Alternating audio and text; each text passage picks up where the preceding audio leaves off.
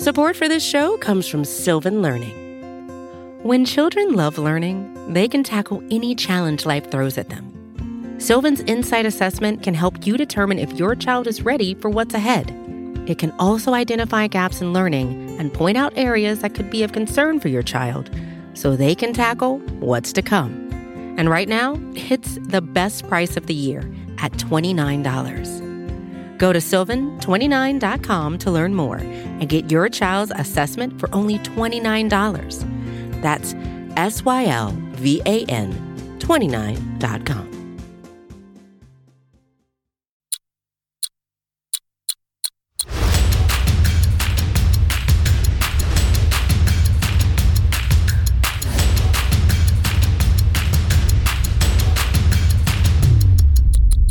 What is going on, everybody? Welcome to the latest episode of the First and 10 podcast, brought to you by Blogging the Boys, powered by SB Nation. As always, I am Tony Catalina, alongside my guy, Aiden Davis.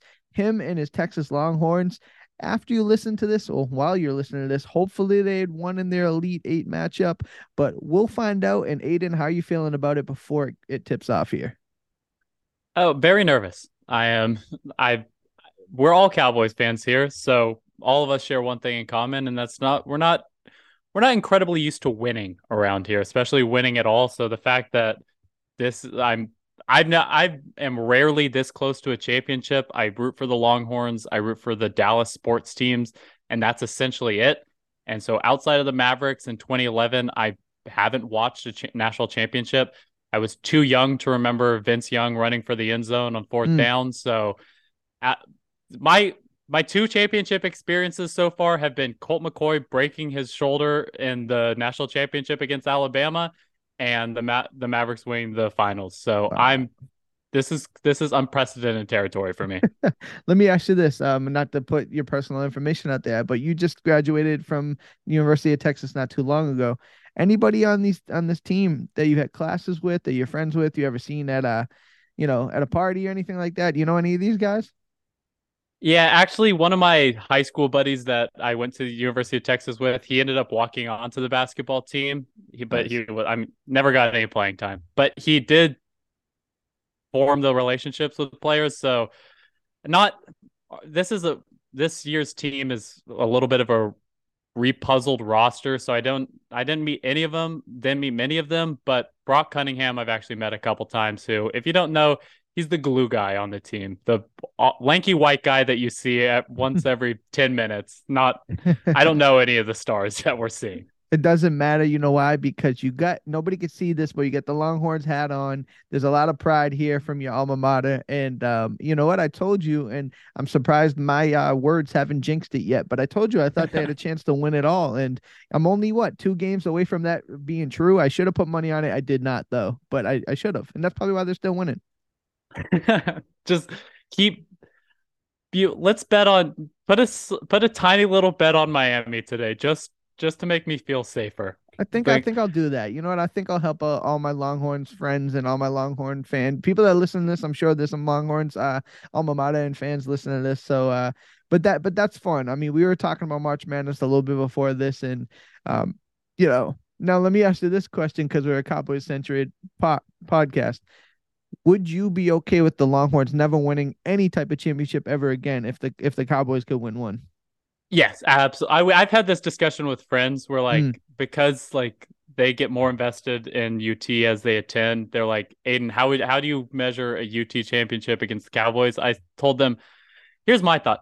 I would take the Cowboys just appearing in a Super Bowl and give up all Longhorn success for the rest of my life. I would take all of the trash that RJ would talk. RJ, who is the resident A&M fan, Tom Ryle, those two miscreants. I'd take all the trash that they would talk just to see the Cowboys in the Super Bowl and have that shot. The Longhorns does not compare to the Cowboys for me. Yeah, and you know what? I don't have a college team that I root for in that type of What fashion. about the Red Sox? I was just about to bring it up. The Red Sox, I was 13 years old when they won in 2004. And that was, one of the craziest moments. I mean, I saw my grandparents cry, family members, totally emotional, like the state of Massachusetts. It was just a crazy thing. I would if the Cowboys can win another Super Bowl, I would erase everything the Red Sox have done in my lifetime for that. I would. I'm a diehard Red Sox fan, but we talk about it before. The Cowboys are just a few 300 levels above the Red Sox for me personally. I need a Cowboys win, man. I'm tired of this. Being in Massachusetts, like I said, I've seen too many Super Bowls for the Patriots. I'm tired of this. I need the Cowboys to win. I we've it's a common sports question, but one that don't know if we've actually talked about on this podcast. Would you take would you take the Cowboys winning the Super Bowl in 2023 if it meant that they were never going to win a Super Bowl for the rest of your life, or would you just play the odds of let's see what they can do? Would you take the one guaranteed championship, or are you playing the odds of they'll probably win one throughout my lifetime? Well, I want to say the latter, right? I want to say that second part because it gives you an opportunity to win more. But I've just went through 27 years of not Yeah. seeing anything. So it's like might take the one and just soak that in that memory and enjoy that. But I need that one. I mean, I'm not 1996, 1995. I can't count that. You weren't even alive. I Nope. was four. I was like 4 or 5 years old. I didn't even have a conscious mind to wrap around my head what was going on. So I think I would take a hard look at possibly taking the one and done in 2023. But I don't know, man. This is a depressing conversation a little bit, but I'll end it like this. Texas Longhorns, I hope they win it. I hope that you get some joy this year and it Thank you. continues. Maybe this is a Texas sports, year. Maybe the Longhorns win March Madness and then it starts, snowballing across the whole state. One could wish, right?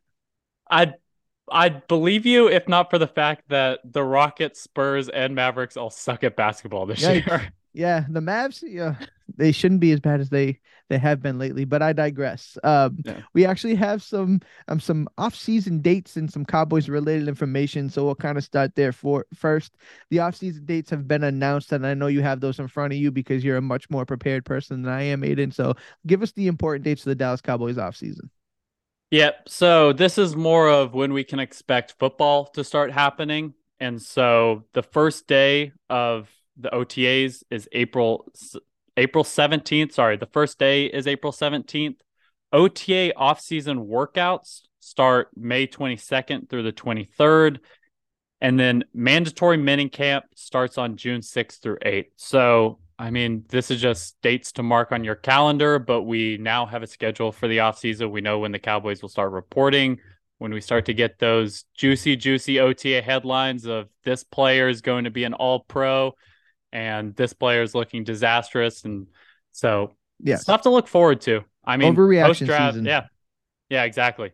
Overreaction season. I'm excited for it, and I think it's important. I mean, I'm not going to sit here and say that things are, I'm going to over exaggerate like I just mentioned, but do you expect this to have a different feel this year, right? Like Mike McCarthy shouldn't really have a lame duck type of feel to it, but you feel like this is his offense, this is his situation, and he's going to handle this knowing that it's his back against the wall. Do you have that same type of sentiment? Do you think this is Mike McCarthy and you'll feel a little different offseason because of it?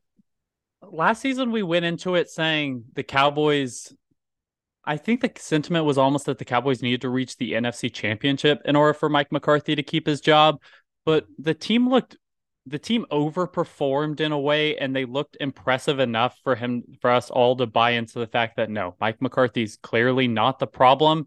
However, if the Cowboys once again fall short of reaching an NFC Championship, it's really tough to believe that like Mike, I don't know. I don't know where Mike McCarthy stands in Jerry Jones's eyes. I think one important development is we know Sean Payton's off the table. He's obviously the head coach of the Denver Broncos now. So if you fire Mike McCarthy, you almost have to have a backup plan, and you don't at this point unless Jerry's been talking to some head coach behind our backs. And so I don't know. I think as long as once again the Cowboys make the divisional round, it's tough to fire Mike McCarthy after 3 straight years of making the playoffs. Like at that point, the Cowboys will have done something that they haven't done since I don't when have they made the playoffs 3 straight years? It was probably the 90s at that point. Yeah. I mean, it's for the fact that it was like 15 or 16 years between 10-digit double-digit wins seasons, you got to think it's got to be a quarter of a century at this point for something like that. Yeah, exactly. And like I know all of our standards are no longer the playoffs. We don't care about divisional rounds anymore. So we especially don't care about divisional round losses. But like I said, the key in winning in the NFL and winning it all, the playoffs, there's a lot of luck involved. Just making the playoffs and hoping you get lucky at the right time, that's half of the formula. So to have a coach that keeps getting you to the playoffs, that's valuable, man.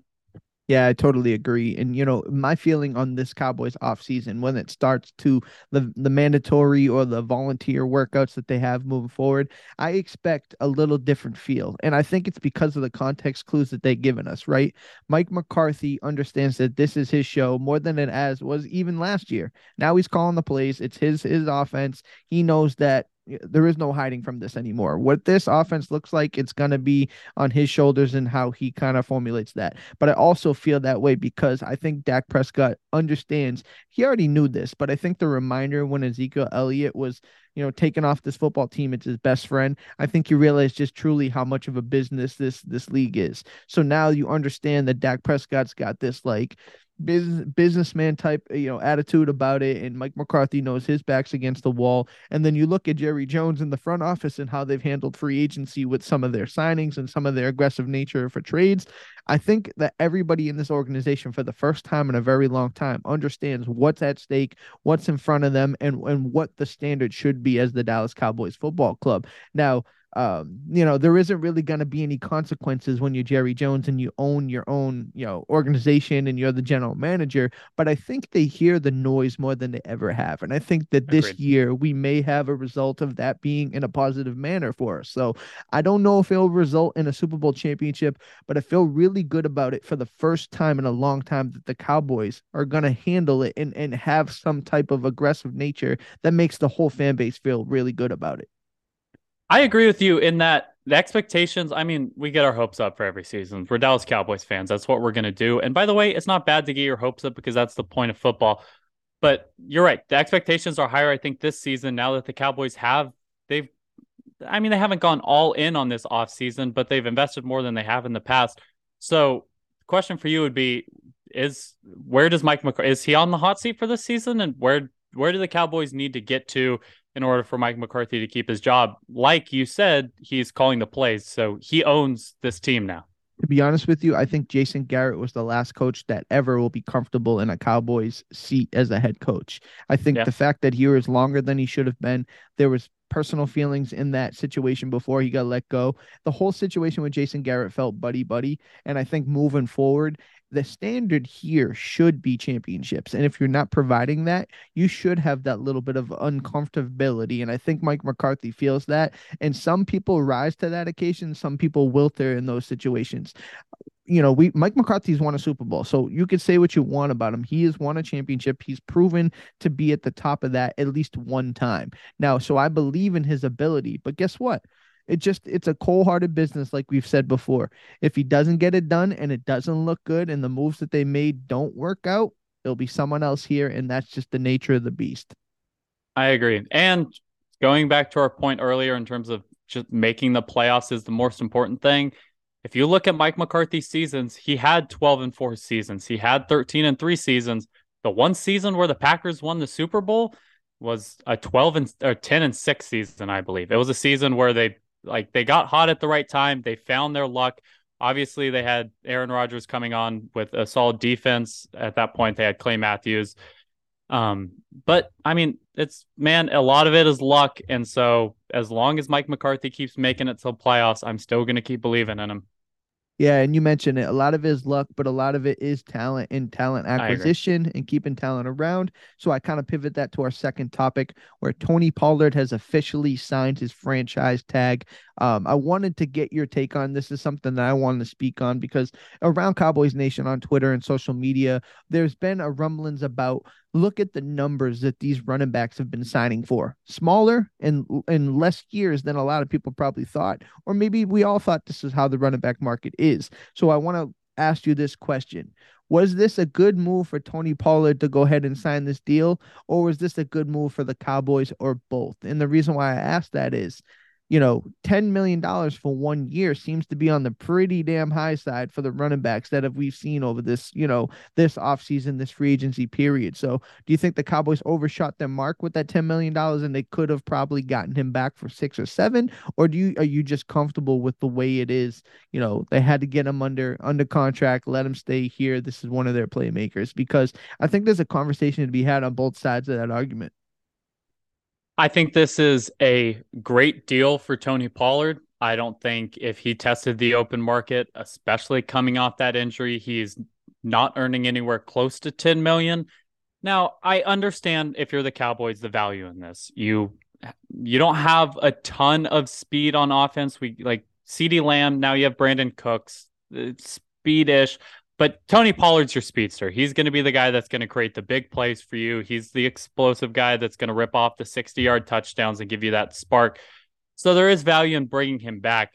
But this is why when we were talking about how we wanted to handle the running back situation, I was for cutting Ezekiel Elliott. I did not want us to tag Pollard because you're overpaying for running backs, and it's really tough to build a championship team if you're paying a quarterback $40 million. Now, I'm not going to rant about the Dak Prescott contract. In my opinion, at this point, based off what we've seen, it's actually a very solid contract and a very fair contract to pay a Pro Bowl quarterback. So I will never say the Dak Prescott contract is bad. But when you're paying your quarterback that much, paired with the fact that you're now investing, like, what are they still invest 20 million in the running back position, even after cutting Ezekiel Elliott? You still have a dead cap of what, like 7-8 million? Yeah, and so, his savings aren't even until after June 1st anyway. Exactly. So you're still investing a ton of money in the running back position to the point where now that's $60 million off two position groups alone. What are you going to like? It's tough to then build the rest of the team out in a way that you want to be competitive. Now they've done the best they can. Cooks, they have CD for cheap. They're relying on some rookie or some second year tight ends. But it's just really tough to build when you're investing that much in those two positions. When look at a guy like Rashad Penny. He signed a 1-year deal worth $1.4 million. You can't tell me that Tony Pollard is worth $9 million more than Rashad Penny at this point in his career. I think Rashad Penny is solid, dealt with injuries, but that's why I wanted to let Tony Pollard test the open market. I just think you could have found a guy like Penny. You could have looked at a guy like Miles Sanders. Just these running backs that have signed smaller contracts. Go for that instead of pot committing yourself on investing $20 million at the running back position. Yeah, and you know what? What you said is I totally agree with it in the sense that yes, this is a win for Tony Pollard. 1 year at $10 million at that position is well compensated at the running back spot. And I do agree that the Cowboys overextended and probably, shot themselves in the foot, for a lack of a better term. But I'm also not mad at, either party for doing it, because I think the Cowboys, in their mind, right, this is their way of thinking. This isn't necessarily what me and, Aiden would do. But in my mind, I think that the Cowboys said, this guy has been a proven playmaker, somebody that we believe in. We understand who he is as a person, as a player. We want to keep that in the fold, because if we were sitting here in the second, third tier of free agency and we didn't really have a solid, concrete plan for the running back spot, I think some of us would feel a little uncomfortable about that, having to go into the draft, trying to find somebody, or paying a street free agent, $6 or $7 million, like we said.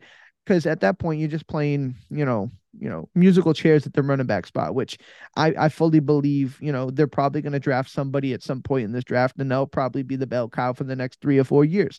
But in the meantime, I think they understand Tony Pollard's value. They want to keep him in the fold, and I think they paid a little extra than they probably had to ensure they did that. And it can go back to another argument when you look at the Cowboys and how they overvalue their guys probably more than other teams do as well. So, yes, I think Tony Pollard signed the deal because it's a good deal for Tony Pollard in 1 year. It probably doesn't give him the security he wanted, but he got $10 million for a season, and the Cowboys did overpay, but at least they know they got a proven commodity in their backfield for at least one more year. I'm not losing sleep over the Cowboys franchising Tony Pollard. I'm glad he's on the team. He's going to be on the team in 2023. I just think, in my opinion, this is the worst move they've made that this offseason. Now, that's not saying a lot because this has actually been an offseason where I think the Cowboys have made some tremendous moves. So, Yeah. I mean, what would be your worst move, like in comparison? I think that's the worst reach, right? Yeah, With the yeah, money, like which you is, said. yeah. What do you think you could have So got Tony Pollard for? 6, 7? You think that I would have was been? I was about to bring that up. Would you rather have Tony Pollard for 10 million or Kareem Hunt for 6? Mm, wow. I Because think I Kareem Hunt signed for 6. So like yeah. to me, that's the value of Tony Pollard. I'd put him at that 6 million Do you know what ish. Miles Sanders got? Because I'd be okay with a Miles Sanders in here too. If you're looking that up, I'll buy you some time. Um, yes, they overextended, like I said, and it's interesting. What did he get? 6.4.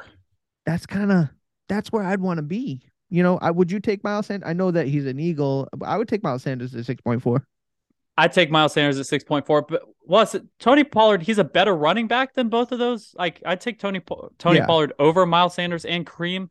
I just don't think I'd give him an extra 4 million over those right. running backs. Right. Yeah, I think if those guys are getting 6.4, I'd probably be comfortable paying Tony anywhere from 7 to 8.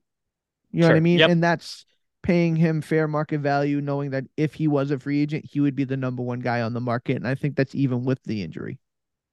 I agree. So I mean, I don't think this is a horrible deal. I just think the Cowboys could have got better value. The one thing I will say, the rest of the NFL has done Dallas Cowboys fan a huge service because as the other 31 NFL owners realize, oh, we probably shouldn't be paying running backs 15 million and like we're seeing these running back contracts continue to decline.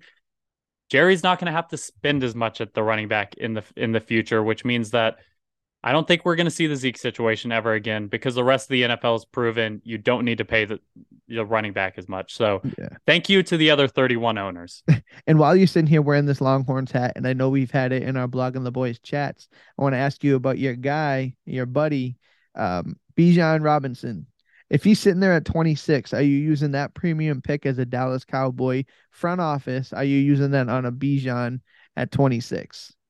No, for the same, like to me, the first overall pick or your first round pick is the exact same thing as like your franchise tag. It's a huge asset to have that I'm not giving that to the running back position. I'd rather if we're talking about UT running backs, Roshan Johnson in the fifth as a UT as a guy who watched UT football.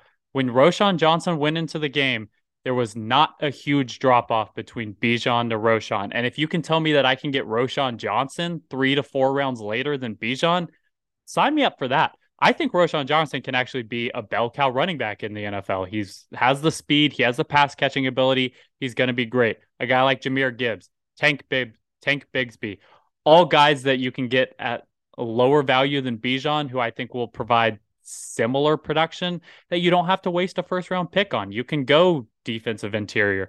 You can go offensive guard if you want. There's a lot more important positions you can go with in the first round. I totally agree. I think fool me once, shame on you, fool me twice, shame on me, and I'm not doing it Yep. twice. I liked the Ezekiel Elliott pick at the time, but when you look at like who was there, like Jalen Ramsey and stuff, it's more Yeah. of a premier position. Um, yes, I'm a fan of Ezekiel Elliott. We've sang his praises here a couple of times over the past.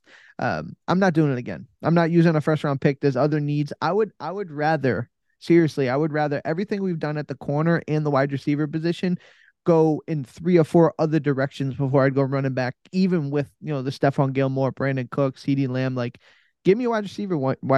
round one. Give me a cornerback round one. Offensive line, D tackle. Like, there is so many other ways I'd rather go than running back because you mentioned it. This is a deep and skilled running back room that comes, in the draft that like I'd feel comfortable anywhere in the first 5 rounds and feel like it'd be a productive back there. So yeah, I And love Bijan Robinson. I think he's a stud. I just don't know if we need him there at 26. no, don't get me wrong. Bijan Robinson, I think will be he'll have multiple Pro Bowls, probably an All Pro everywhere somewhere in his career. He's gonna be a great running back, but you can find great running backs later. And along that similar topic, I also don't understand, and maybe you disagree with me on this one. I also don't understand the tight end. We're gonna get more into the Yeah, draft. I don't understand tight end in the first round. When I don't either. did we not just see Ferguson look very solid in their rookie years? Right. Yeah, exactly. And that's more so for me too, is beyond just the history of that first round tight ends haven't really been successful over the last, decade or whatever. I believe in Jake Ferguson and what he can bring. Yes. That's why I was comfortable with not even batting an eye about paying Dalton Schultz and letting him go to Houston. I think Jake Ferguson, Peyton Hendershot, Zach McCune, excuse me, Sean McCune, and then drafting somebody at some point, but I'm not wasting a first round pick on it. Tight end and running back, I'd probably almost go anywhere else.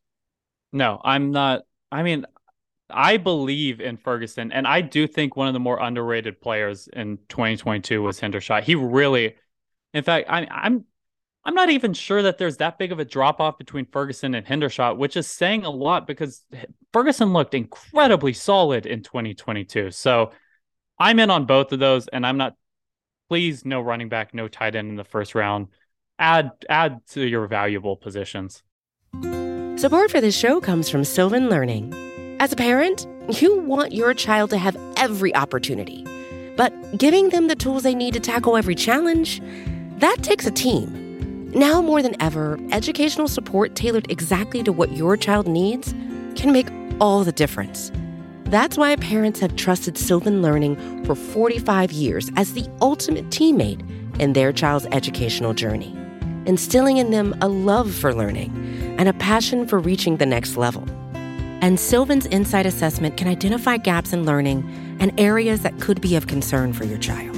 It's a 360-degree view into your child's learning that you can't find anywhere else, and helps ensure that your child didn't miss something in school that might put them at a disadvantage in the future. And right now, it's the best price of the year at $29. Go to sylvan29.com to learn more and get your child's assessment for only $29. That's SYLVAN 29.com.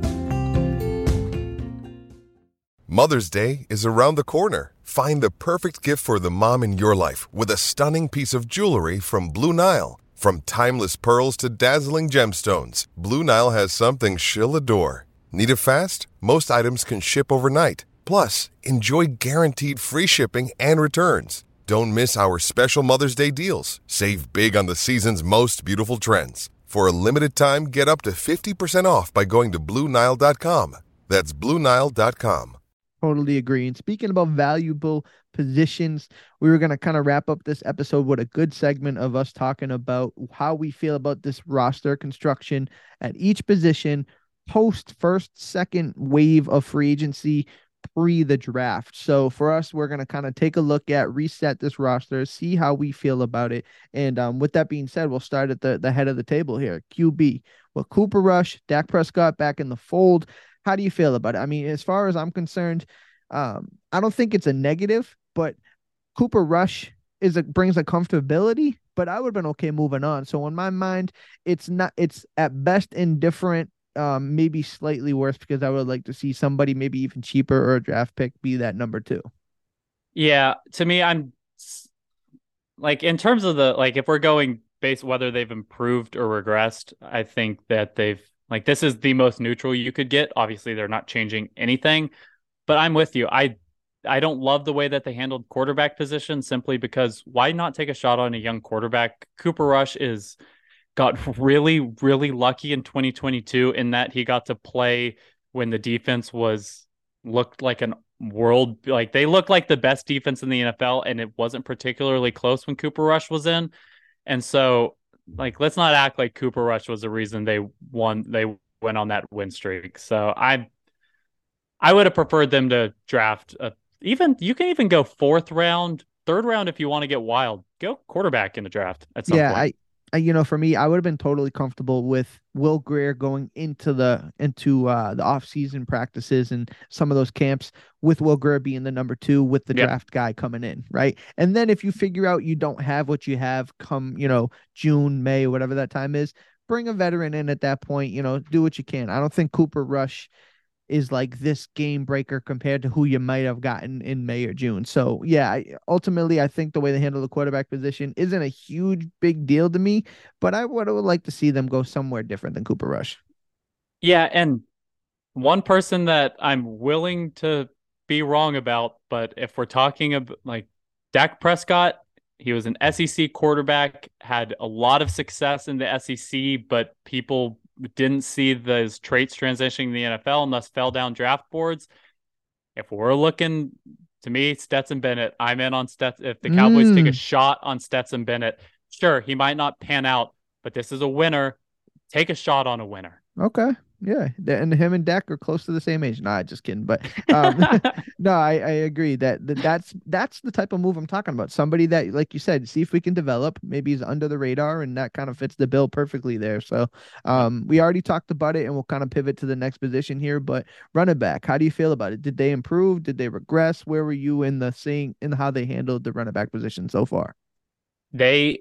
To me, they took a big step running back. They took a big step forward in the running back room, and I think it was addition by subtraction. Once again, we talked about it. He was very valuable to the team, and I really respect what he contributed. But the fact that you were able to cut Ezekiel Elliott and cut the ties means that Mike McCarthy is not going to feel obligated to give Zeke his touches. It's Tony Pollard's running back room. Tony Pollard can handle the running back room, as we've seen when he's been able to start the last few years. It's been amazing to watch when Tony Pollard's the workhorse running back. To me, it's the fact that he is the workhorse running back now. It's addition by subtraction. I think you got much better by the fact that you don't have to give Ezekiel his touches. Yeah, we had talked about a lot about the running back in the last segment, so I won't get too deep in it, but I hate that I completely agree. I totally agree. I think with Ezekiel Elliott not there, having to get touches due to salary, reasons, I think that the Cowboys got more explosive. I know people are high on Malik Davis. I'm even higher on Rico Dowdle because people seem to forget that Rico beat him outright for the job coming in. So I think both of those guys, with Rico coming back and Malik being a second-year player, helped to spell Tony Pollard. And I'm fully in the camp that I think we just talked about, that they're going to draft somebody somewhere at some point that can be the 2 or the possible 1 in a year or 2. So I do like the running back room. I think there's some question marks because some of these guys hadn't really had extensive work yet, and we'll see what they can do. But overall, I feel encouraged by, I guess that's the word, encouraged by the running back room. This one's a no-brainer. This one's easy. But wide receiver room, is this a regression or some time of moving forward here? I think I know your answer. Massive step forward. I still think they need to add more. Yep. I mean, we're talking about night and day. The fact Brandon Cooks alone adds so much more. I was thinking about it the other day, and the fact that I can almost bank on, maybe not bank on, but I can feel very, very confident in the fact that Brandon Cooks is going to hit 1,000 yards this year. The Cowboys didn't have a receiver that was going to hit 1,000 yards last year outside of CeeDee Lamb. I mean, I'm not going to bank on Michael Gallup to hit 1,000 yards. I'm definitely not going to bank on Noah Brown to hit 1,000 yards. And so the fact the Cowboys have it, drastic improvement.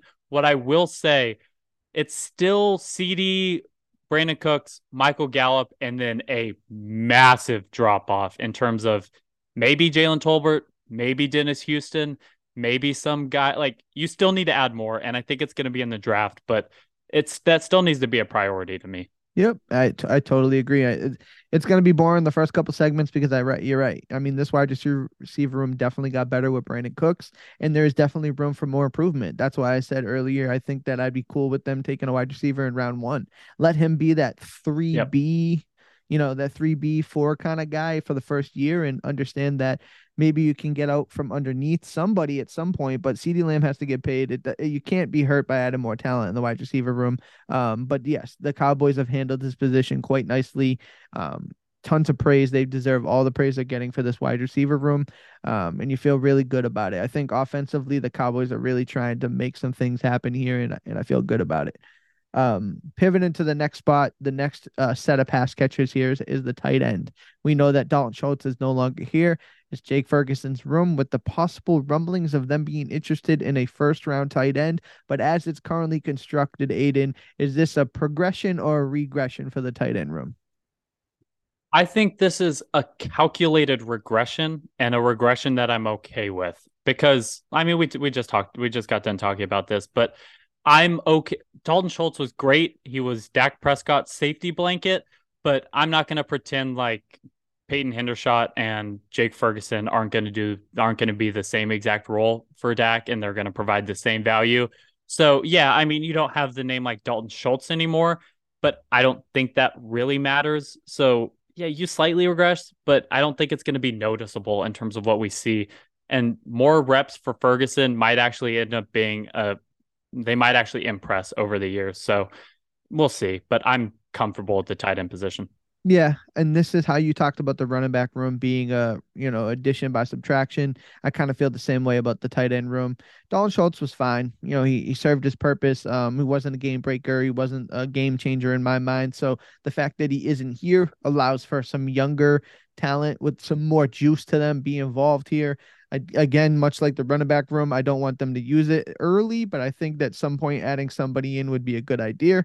But yes, I think the tight end room is a slight progression because of Dalton Schultz not being here with that figure. Opened up a little bit more cap space than that on this team to go ahead and attack other positions. And with that being said, one of those positions that I still think they need to attack, and this is where we probably feel the least positive about, is the offensive line room. How do you feel about the progression or regression of the offensive line room as a whole? This is agreed the area that I'm most afraid of heading into 2023 because I felt like the offensive line was weak in 2022. It was covered up by Dak Prescott getting the ball out quick. And if you need proof that Dak Prescott's a good quarterback, he was playing behind a bad line off season and he went 12-4. And yet they got worse on the offensive line so far. Maybe they address it somehow, but Tyron Smith is not getting any younger. You lose Connor McGovern. Zach Martin, he's getting up. I mean, that he's gonna start falling off at some point. You have to start preparing for that. Your only addition is adding Chuma Doga, who is a nice backup to have. He should not be starting on your offensive line. He gives you a little bit of flexibility, which is what you need. Terrence still looks good in his workout videos. We don't know if he's going to be ready for the season. I mean, to me, it's just like there's a lot of risks, and those risks do not need you don't need to take risks on the offensive line, especially an offensive line that looked bad at times in 2022. So it's a regression to me. Yeah, it's a regression because I was in the small camp of people who thought keeping Connor McGovern may have had some value to this team. Like, if it doesn't force you to have to draft a left guard, but if you wanted to and he loses his job, okay, cool. Like, no big deal. But right now, like you mentioned, Chuga is coming in, and him having to possibly be the starting left guard right now is a scary proposition. It forces you. This is the one position I think that you really have to find a way to address in the draft, because everywhere else they've done a great job of kind of filling in gaps. And I think they may have thought they'd done that with this free agency signing. I just don't know if they have. And I'm really worried they're going to bungle the Tyler Smith situation, where you could just slip Tyler Smith inside the left guard and have Tyron Smith be a left tackle, and then that situation is handled. If that's what they're going to do, then I feel okay about it. I know that there is some injury history there that kind of, borrowed time when it comes to Tyler Smith and his health. Tyron Smith and his health. But there is a lot of questions, too much question marks, right? This is an offensive line that we need to see a vast improvement from. And all we're doing now is banking on injured guys being ready to kind of keep and right the ship. So offensive line it's a question mark at best. And I'm a little nervous about it, to be honest. I'm very nervous about the offensive line because there's really no way that the offensive line looks better in 2023 unless Tyler Smith takes a massive step forward, which he could. But what about the fact that in my opinion, you have to prepare like Tyron Smith's not on the team, because there's, I'd say at this point, a 50% chance that if you walk into the playoffs next season, you're walking in the playoffs without Tyron Smith. We've seen it year after year. Act like you don't have a left tackle. Act like Tyron Smith's not on the team. And when he is on the team, he's a nice addition. But you can't keep banking on this. Stop taking these unnecessary risks. Yeah, it's tough to disagree with what you're saying there. Like, you got him, it's good. Keep him in your back pocket and just, prepare for the worst. Hope for the best, prepare for the worst. So, pivoting to the other side of the ball with the defense, let's start with the guys that face the offensive line first. How do you feel about how they handled the defensive line? They got guys like Sam Williams and stuff, but they brought Dante Fowler back. So it looks like that they feel pretty good about the defensive line. A lot of guys, familiar faces there. So how do you feel about the D line as a whole right now? The D line at where it stands now has regressed. All they have to do is sign Jonathan Hankins, and I'll say you probably have it because Jonathan Hankins, we've heard rumblings that he's probably going to resign, but it's not official yet, correct? Yeah, I guess from what the word is, he's kind of dragging his feet a little bit right now. I don't know if Yeah. that's a Cowboys thing or if he wants the commit thing. So either way, he's not signed, and your point is valid. Yeah. So if they sign Jonathan Hankins, then you're walking in with essentially the same defensive tackle rotation, which to me was good enough in 2022. And then you have this essentially the same defensive ends with the fact that another year of Sam Williams, you hopefully will gain linebacker flexibility and allow Micah Parsons to play more defensive end post draft. And so to me, just all around this defensive line, it's young. And the fact that you're able to maintain it means it's going to get better in 2023. And so all you have to do is sign Jonathan Hankins. If you don't walk in with Jonathan Hankins, then the defensive tackle is it's really concerning to me. Yeah, I totally agree. And I was sitting here while you were talking, thinking if I would feel okay with Carlos Watkins being the signing. And I would be okay if they signed him, but it doesn't do anything for me like Hankins would, you know? So Yep. I think they need to add Hankins. I think they need to add through the draft. And you're right. There is, even if it is a slight regression, until that interior defensive line is handled, this defensive line as a whole isn't better. It just isn't. You know, it's a position group that has their positives and they do a lot of things really well. But where we were getting gashed was on the running game. And that's where Jonathan Hankins, those big bodies come into play. And if you don't have that pre-draft, you go into the draft much how I feel about offensive line with the legitimate need to kind of fill that. And I know that it isn't perfect to have a best player of available approach, but if there's a way to get to the draft and be able to kind of operate like that, I think that's your best chance to build your team and be more strong across the board. Quick question, because I mean, we've talked about where we're comfortable with the Cowboys going with the first overall pick. Would you be comfortable with defensive interior? I get, yeah. I mean, is Jalen Carter falling? You know, if we get, what if, let me ask you this, real quick, just a real brief thing. If Jalen Carter, due to his off-field stuff, ends up in that 15 to 20 range, would you move up for him? It would be a Jerry move. Jerry is right in the past, he's said, off the field issues, we can deal with that. So, and honestly, when you're talking about a guy who used to be almost a lock for the first overall pick, or at least a top 3 pick, he falls to 15. Probably worth trading up. I'm having a serious conversation about it for sure. You know? Yeah. And give up I'd be willing to give up my second round pick and maybe a future third, maybe a future second I mean, you're talking about a guy you get a top 3 pick if you trade up. So we'll see. Yeah, I mean, who knows if he'll even get there, but I only asked that because that's the only D tackle I'd want in the first round.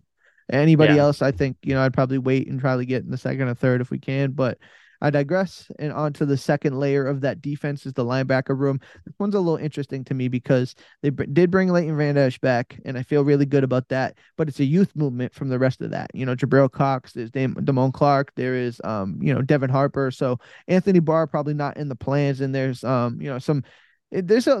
lack of a better term, there's a little bit of a hole there. So I think there's a slight regression, but I wonder how you feel about it. I think there is a regression, and yeah, you're right. They're completely relying on youth, especially from guys like Devin Harper and Jabril Cox. You're relying on them to come on when we haven't really seen it. Now, Damone Clark, we know we have in Damone Clark. He's a guy that you can put your faith in Damone Clark, but to have to rely on now Jabril Cox and Devin Harper to come on because Luke Gifford's no longer an option. Anthony Barr is not going to be returning to the team from anything. Is Anthony Barr? It seems like he might actually be he might be calling it a career at this point. Yeah, there's literally nothing out there about him. So that's usually an indicator of something. So you need to address it somehow because the only other option is you keep playing this weird Micah Parsons. Can you help cover up some of the holes we have at linebacker on occasion? And that's not what Micah Parsons should be used for. Use him when you walk into 2023, he should be an every down defensive end. You shouldn't even have to think about moving him to linebacker. So this is a regression to me because you still have so many holes at linebacker that Mike is going to have to make up for it. Yeah, you're totally right. I believe in some of these young guys, but I do think that they need to find a way to to draft somebody. It doesn't have to be an off the ball linebacker in the first or second round, but find somebody third, fourth round that can plug in and kind of help you play. Athleticism is the game at that linebacker spot now, and it really does start with the defensive line. So that's why I think the Hankins pickup, if we can get him back in the fold, is really big, because you need guys to be able to take on blocks, be able to kind of eat that up and let the linebackers roam around a little bit. So yes, the linebacker room as a whole, as a constructor right now, I'm a little bit on edge about it, but I feel okay because of some of the hope there, but I don't want to have too much hopium on, on the back end of this. So, I feel somewhat positive about it, but we'll see. Yeah, to me, all you have to do, if you just look at the free agent market, sign the fastest linebacker available, the fastest linebacker who can reliably tackle, the best run stopping fast linebacker you can find, game over. Then I'm comfortable with the linebacker position. It's not a position you really have to worry about, but there's too many holes, right, for me not to worry about it at this point. Fair enough. And even if that's their game plan in the draft, I'm okay with that. Devin Harper was a speedy guy. Can you step up and make it, make an impact? That's what remains to be seen. But go ahead. I could be wrong, but I think Miles Jack might still be a free agent. He is. Yep. Perfect example of, I don't think a guy that's going to command all that much money at this point. Why not? Yeah, like I said, that's a fill in a piece, fill in a void. See, he may be able to help you, and if not, you can still attack the draft. So, I think that's an interesting perspective, interesting move there. So, the last position here before we get to the special team specialists, is the secondary for the defense, and I'm gonna tell you what. This might be the best unit in the whole team right here, and I feel really good about some of these players on this team. But this secondary, lights out, man. Yeah, somehow you're walking in. I mean, minus Anthony Brown, it looks like obviously probably not going to play in 2023 anyways. But outside of that, you're walking in with the same secondary. Plus, you added a former Pro Bowler in Stephon Gilmore. Boom. I'm right there with you. This is one of the best secondaries in the NFL. And this will be the core. This is going to be the group that we point to saying, yeah, this is a reason we're winning games right now, is because nobody can pass on this defense. And so huge impression. It's a huge impress. And we should be thankful that, it's like the Legion of Boom Part 2 for Dan Quinn. Yeah, we get the three-headed monster at the safety position. You feel really good about that. Like you mentioned, Stephon Gilmore in the fold. And now we know, right? Last year we didn't know. Now we know what DaRon Bland can bring. So now you feel really good about the first three cornerbacks you have, with Trayvon Diggs, Stephon Gilmore on the outside, and DaRon Bland playing that nickel corner. You feel really good about that with the safeties, man. Now, this is the home run situation here for the secondary. You feel really good about it. The Cowboys are, you know what? It's been a long time since they've had a safety room like this, and I feel really good about the secondary. Did I mix up Damone Clark and DaRon Bland while I was talking about linebackers? I think I might have. You might have. We'll run the tape back. Anyway, we'll let the listeners tell us. But huge. No, sorry. Keep going. No, I say we'll let the listeners tell us where we mess up, and they're good at that, so I appreciate that. But no, the huge aspect of this is DaRon Bland coming on and looking like a best rookie we had last season. I'd say he impressed a little bit more than Tyler Smith in my eyes. Tyler Smith was good. I think DaRon Bland looked a little bit better. So the fact awesome. You have him, Stephon Gilmore, Trayvon Diggs, insane. Awesome. And we'll wrap it up here with this special teams unit.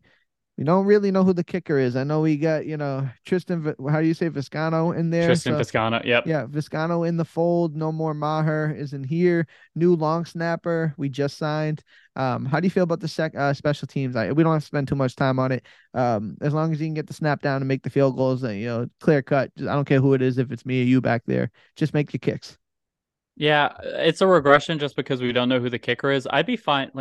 Turn this into a kicker competition this year. Don't do what you did last year where you walk into training camp with two names, and both of those names, one of them's Jonathan Garibay and the other, who was the other kicker who was competing? It wasn't Maher, because they brought Maher in after both of them failed. Yeah, why am I drawing a blank? See, this is a fever dream now. That kicking competition was it didn't really happen. Yeah, so just don't do that this year. Sign a bunch of use your draft capital on a kicker once, please, because 5th round picks don't matter. Take a kicker with one of the picks you have. And to me, it's so easy to impress at the kicker position. Just try. That's it. That's all we're asking. Find it. Um, it's important. We'll see what happens to special teams, but I feel good. I mean, overall, I feel like really good about this roster. I know there's they plugged in. I think this team is got a real chance to do something good here, but we'll see moving forward how you feel about it. Real quick, I know we're running long. Are you in on Robbie Gould? Would you be okay with the Cowboys spending upwards of like 3-4 million for a kicker? Yeah, for sure. I mean, I know Danny Phantom, friend of the network, on the network. He doesn't feel like adding that type of value to the kicker is like it's that worth the money.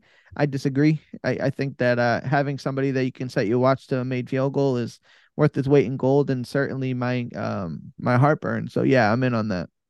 Yeah, especially set your watch. Not only set your watch to a made field goal, but set your watch to a made field goal when it comes late January, early February, potentially. So that's the one shortcoming of Brett Maher. Yeah, totally agree. And before we wrap up another episode of the First and 10 podcast, Aiden, any final thoughts? I think we had a good episode here. We talked about a lot of topics, a lot of information, but you have anything more to add? I'm ready to get into the draft season. It's officially, we're coming out of free agency. We just talked about it. The team's looking solid. And so unlike last year where we knew the Cowboys were essentially going to go on the offensive line in the first round, so many options for this year. And it sucks we don't have the PFF mock draft simulator anymore, but draft season's upon us and I'm ready. Oh yeah, don't get me started on that. I don't want to get it. No, you're totally right. I'm excited for it. It's that time of year where Cowboys fans love they love the draft. Will McClay in the front office. This is kind of where they make their hay. So I'm excited for it. You're totally right. And with that being said, that is another episode of the First and 10 podcast brought to you by Blogging the Boys, powered by SB Nation. I am Tony Catalina alongside Aiden Davis. And tell you what, if you're listening to this, we already know the fate of the Longhorns. Hopefully they won from my guy Aiden. If they don't, please send them some messages of encouragement. But either way, hope you guys have a great week, and we'll catch you all next week. Peace.